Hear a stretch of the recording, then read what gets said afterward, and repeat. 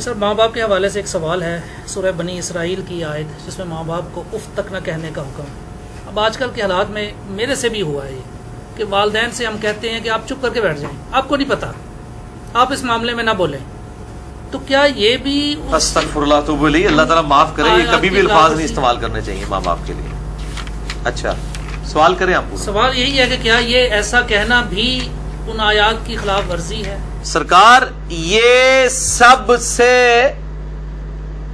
بڑی خلاف ورزی ہے، یعنی باقی تو اس سے چھوٹی ہیں جو منع کی گئی ہیں۔ قرآن جو منع کر رہا ہے، یہ 10 کمانڈمنٹس میں میرا مسئلہ نمبر 77 ریکارڈڈ ہے، سورہ بنی اسرائیل میں آیت نمبر 23 سے 39 تک کل 17 آیات میں 10 کمانڈمنٹس ہیں جو تورات اور انجیل میں تھیں اور قرآن میں بھی آئیں۔ اعوذ باللہ من الشیطان الرجیم۔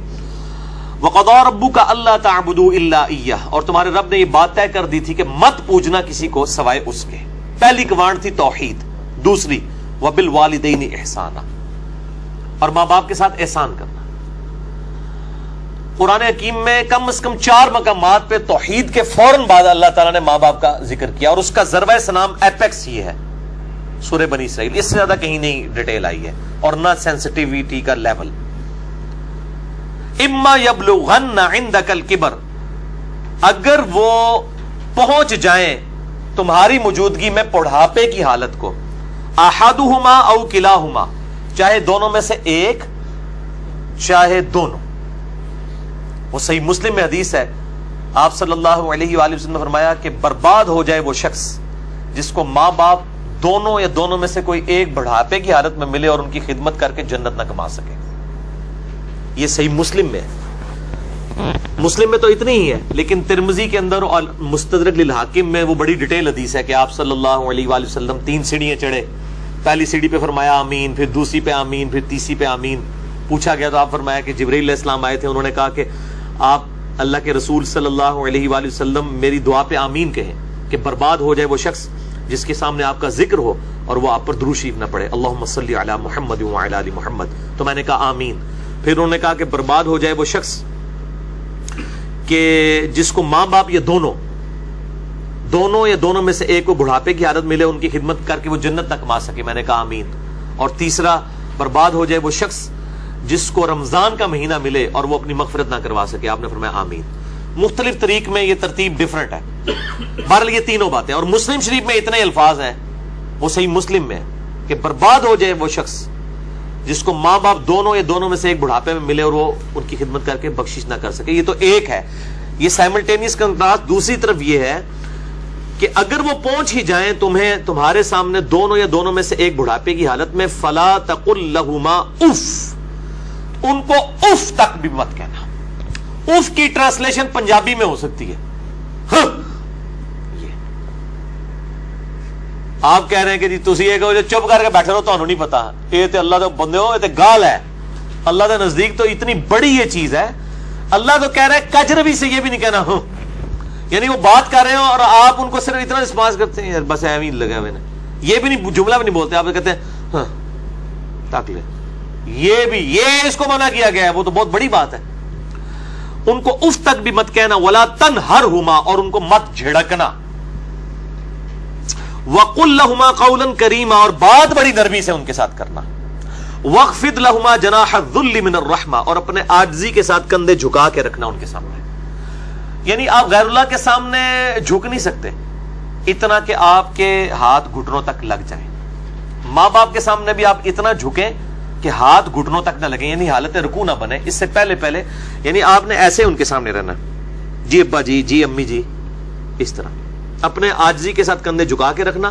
وقل رب ارحمہما کما ربیانی صغیرا، اور ان کے لیے دعا کرنا ہے رب ان دونوں پر رحم فرما جس طرح بچپن میں انہوں نے مجھے رحم کر کے پالا تھا۔ اور یہ وجہ بھی بتا دی کہ بچپن میں چونکہ انہوں نے پالا ہوا ہے، سب سے لاچار انسان کا بچہ ہے، بلی کے بچے کو آپ اس ٹیبل پہ رکھ دیں نیچے نہیں گرے گا، اور انسان کا آپ سال کا بچہ بھی رکھ دینا، وہ اگر کروٹ لیتا ہے تو گر پڑے گا، اس کو نہیں عقل کہ میں نے نیچے گرنا ہے یا نہیں گرنا، اتنا لاچار ہے انسان۔ اسی لیے انسان کے ماں باپ کو اتنا حق دیا گیا، چاہے وہ مشرک ہی کیوں نہ ہو، دنیاوی معاملے میں ان کے ساتھ معروف طریقے سے چلنا ہے۔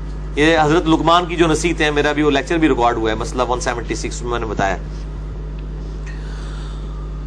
ربکم اعلم بما فی نفوسکم، یہ آپ کی بات کا جواب آ رہا ہے، تمہارا رب خوب جانتا ہے جو تمہارے جی میں ہے، ان تکونوا صالحین، اگر تم نیکوکار ہو، اچھے ہو، یعنی تمہاری عادت نہیں ہے بدتمیزی کرنے کی، کبھی کبھار کوئی تھوڑا سا سکپ آف لینگویج یا سلپ آف ٹنگ ہو جاتی ہے، فَإِنَّهُ كَانَ لِلْأَوَّابِينَ غَفُورًا، تو پھر بے شک اللہ تعالیٰ توبہ کرنے والوں کی توبہ کو قبول کرتا ہے.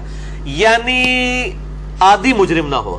ان تکونوا صالحین، اگر تم عادی مجرم نہیں ہو، عام حالت میں تمہارا بڑا اچھا ایٹیچیوڈ ہے، کبھی کوئی اسٹیٹ آف مائنڈ ایسی تھی کہ کوئی بات غلط نکل گئی، فوراً توبہ کرو. توبہ اللہ سے بھی کرنی ہے، ان سے بھی معافی مانگنی ہے، اللہ تعالیٰ معاف کر دے گا. لیکن یہ معاملہ بہت سینسٹیو ہے نا جی. اب دیکھیں کہ ہم دنیاوی معاملات میں بھی، یعنی سوئی گیس کی وجہ سے آپ کو پتا ہے کتنے لوگ ہیں جن کے ساتھ ایشو بنتے ہیں. ہم کتنے وہمیوں کی طرح رات کو چیک کرتے ہیں، یار کوئی یعنی کوئی کہیں پہ پائلٹ کھلا نہ رہ جائے، یا ہیٹر جلتا ہوا نہ چھوڑ دیں پیچھے سے، وہ اگر لوڈ شیڈنگ ہوئی اور پھر گیس آئی تو آپ پتہ کتنے لوگ ہر سال مرتے ہیں. تو کتنی احتیاط کی جاتی ہے. چھوٹے بچوں کے سامنے ماچس لائٹر نہیں رکھا جاتا، تو احتیاط کرتے ہیں. تو آپ دیکھیں اس طرح کے اگر آپ احتیاط ماں باپ کے بارے میں کر رہے ہیں تو شاید سالوں میں کبھی ایک دفعہ ہو، لیکن ہر ہفتے ہی جھڑپ ہو جاتی ہے، یا جب معاملہ ہوتا ہے تب جھڑپ ہو جاتی ہے، تو اس کا مطلب ہے ان تکونوا صالحین نہیں ہے آپ، لہذا آپ کی توبہ بھی کوئی قبول نہیں ہے. توبہ بھی نہیں ہے جب تک کہ ماں باپ صحیح طریقے سے معاف نہ کریں اور اپنی روش صحیح نہ کر لی جائے. تو اس میں یہ بہتر، یہ میں نے بھی دیکھا ہے، مطلب میری بھی ایک بڑی ایکسٹروورٹ نیچر ہے، تو مطلب بعض اوقات ماں باپ کو یعنی ایک بچپنے کی طرف سورہ حج میں آتا ہے کہ اللہ تعالیٰ رذیل عمر تک لٹا دیتا ہے کہ کئی چیزیں جاننے کے بعد کچھ نہ جانے. بوڑھے اور بچے برابر ہوتے ہیں. میری بھی یعنی الحمدللہ دادی ماں کی عمر 90 سال ہو چکی ہے. میں یعنی آج سے 10 سال پہلے دیکھتا ہوں اور اب ان میں کافی فرق آیا. یعنی بالکل بچوں والی آتے ہیں، چھوٹی چھوٹی بات کو مائنڈ کرنا. تو میں اپنے ماں باپ کو بھی سمجھاتا رہتا ہوں، وہ ابھی بھی ان کے ساتھ اسی طرح مقابلہ کر رہے ہوتے ہیں ادب کے دائرے کے اندر. تو میں ان کہتا ہوں ان کے ساتھ مقابلہ بنتا ہی نہیں ہے. جیسے چھوٹا بچہ تو آپ کو 5 دفعہ پوچھے گا کہ بابا یہ کیا ہے، تو آپ بتائیں گے پیار سے، پھر اس کی بھی آگے سے وہ کیڑے نکالے گا. تو اب وہ کئی بار بھول جاتی ہیں، مجھ سے بار بار پوچھ رہی ہوتی ہیں، تو میرے سامنے یہ آیات ہوتی ہے نا، تو میں وہ 10 دفعہ ایک بات اگر مجھ سے پوچھتی ہیں نا تو میں 10 بار جواب دیتا ہوں. میں یہ نہیں کہتا میں تو کل بھی دسیا سی، کیونکہ ظاہر ہے کہ اس عمر میں پہنچ کے رذیل عمر میں یہی کچھ ہو جاتا ہے. تو انسان کو یعنی بالکل پازیٹیو رہنا چاہیے، ڈرتے رہنا چاہیے، کیونکہ توحید کے بعد قرآن حکیم میں کم از کم 4 جگہ اللہ تعالیٰ نے ماں باپ کے حق کا ذکر کیا ہے، اور جنت اور دوزخ ڈیپینڈنٹ ہو گئی ہے. ٹھیک ہے جی، اس حوالے سے تو بہت احتیاط کرنی چاہیے. سر اب اگر ایسا ہو چکا ہو اور والدین سے معافی بھی نہ مانگ سکے انسان، اور والدین زندہ نہیں سر، وہ ظاہر ہے معافی کی صورت میں نہیں مانگ سکتا نا اس وقت اس اسٹیج پہ. نہیں، بعض لوگ اس لیے بھی نہیں مانگ سکتے کہ وہ ماں باپ کو چھوڑ کے دوسرے ملک چلے گئے ہوتے ہیں. ہاں یہ بھی ممکن ہے. تو وہ کلیریفیکیشن ضروری ہے. دیکھیں ماں باپ سے اگر ایسا ہو گیا تو فوراً سے پہلے ماں باپ کے لیے دعائیں مغفرت کرے اور ان کی طرف سے صدقہ اور خیرات کرے. جیسا کہ سنن ابن ماجہ میں حدیث ہے کہ یہ صحیح سند کے ساتھ ہے کہ ایک شخص کے مرنے کے بعد جنت میں کچھ درجے بلند کیے جاتے ہیں. تو پوچھتا ہے اللہ یہ میں نے نیکی نہیں کی تھی، یہ کیوں میرے درجات بلند ہوئے؟ تو اللہ تعالیٰ فرماتا ہے تیری اولاد نے تیرے لیے استغفار کیا تو اس کی وجہ سے ہی تیرے درجات بلند. اولاد تو انویسٹمنٹ ہے. صحیح مسلم میں حدیث ہے کہ مردے کو 3 اعمال کا ثواب ملتا ہے. نمبر 1 صدقہ جاریہ، وہ ملنا بھی چاہیے، اس نے خود کیا. امام بخاری نے بخاری لکھی ہے، ثواب ان کو ملنا چاہیے. میری اب ویڈیوز ریکارڈ ہو رہی ہیں، میرے مرنے کے بعد بھی لوگ دیکھیں گے، اس کا ثواب مجھے ملنا چاہیے کیونکہ میں نے الحمدللہ اس پہ محنت کر کے اللہ کے لیے اخلاص کے ساتھ ریکارڈنگ کی ہے. تو میرا ہی عمل ہے، مجھے مل رہا ہے، مرنے کے بعد بھی ملے گا. نمبر 2 علم کی بات، جیسے امام بخاری نے اب صحیح بخاری لکھی ہے تو وہ علم لوگوں تک پہنچایا ہے، ان کو مرنے کے بعد بھی ثواب ملے گا. کسی نے مسجد کے اندر کوئی پنکھا لگوایا ہے، صدقہ جاریہ ہے، مرنے کے بعد ثواب ملے گا. اور تیسرا کیا نیک اولاد، نیک اولاد جو دعا کرتی ہے، نیک اولاد جو صدقہ کرتی ہے. مسئلہ نمبر 74 میرا بڑے لوگ دیکھ چکے ہیں، 1 لاکھ سے زیادہ اوپر اس کے ویورز ہیں اور اس کے کلپس تو لاکھوں تک ہیں. اس میں نے بتایا ہے کون کون سے موڈ ہیں میت تک نفع پہنچانے کے. صدقہ و خیرات ماں باپ کی طرف سے کریں تو انشاءاللہ قیامت الدین اللہ تعالیٰ آپ کے ماں باپ کو آپ سے راضی کر دے گا. جب ان کو مرنے کے بعد آپ کی دعاؤں سے نفع ملے گا تو بڑے خوش ہوں گے کہ ہمارے بچوں نے ہمیں مرنے کے بعد یاد رکھا.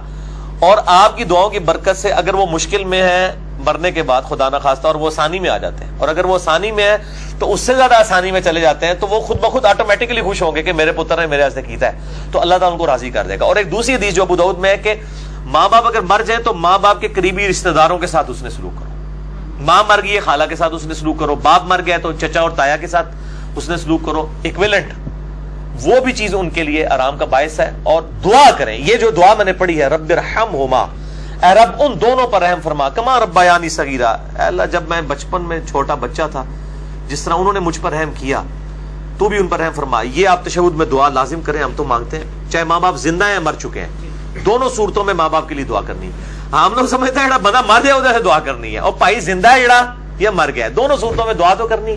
دعا کی ضرورت تو زندوں کو زیادہ ہے، اس لیے کہ مرنے والے تو چلے مر گیا، زندے بندے جو ہے وہ اس کے پاس تو چانس ہے کہ وہ اللہ کی طرف لوٹ آئے اور وہ گمراہی کا راستہ چھوڑ کے اچھائی کا راستہ، اور اگر اچھائی کے راستے پہ تو استقامت اختیار کرے تو دعا کرنی چاہیے. اور یہ دعا ضرور کرنی چاہیے، اللہم اہدنا الصراط المستقیم صراط الذین انعمت علیہم غیر المغضوب علیہم ولا الضالین، آمین.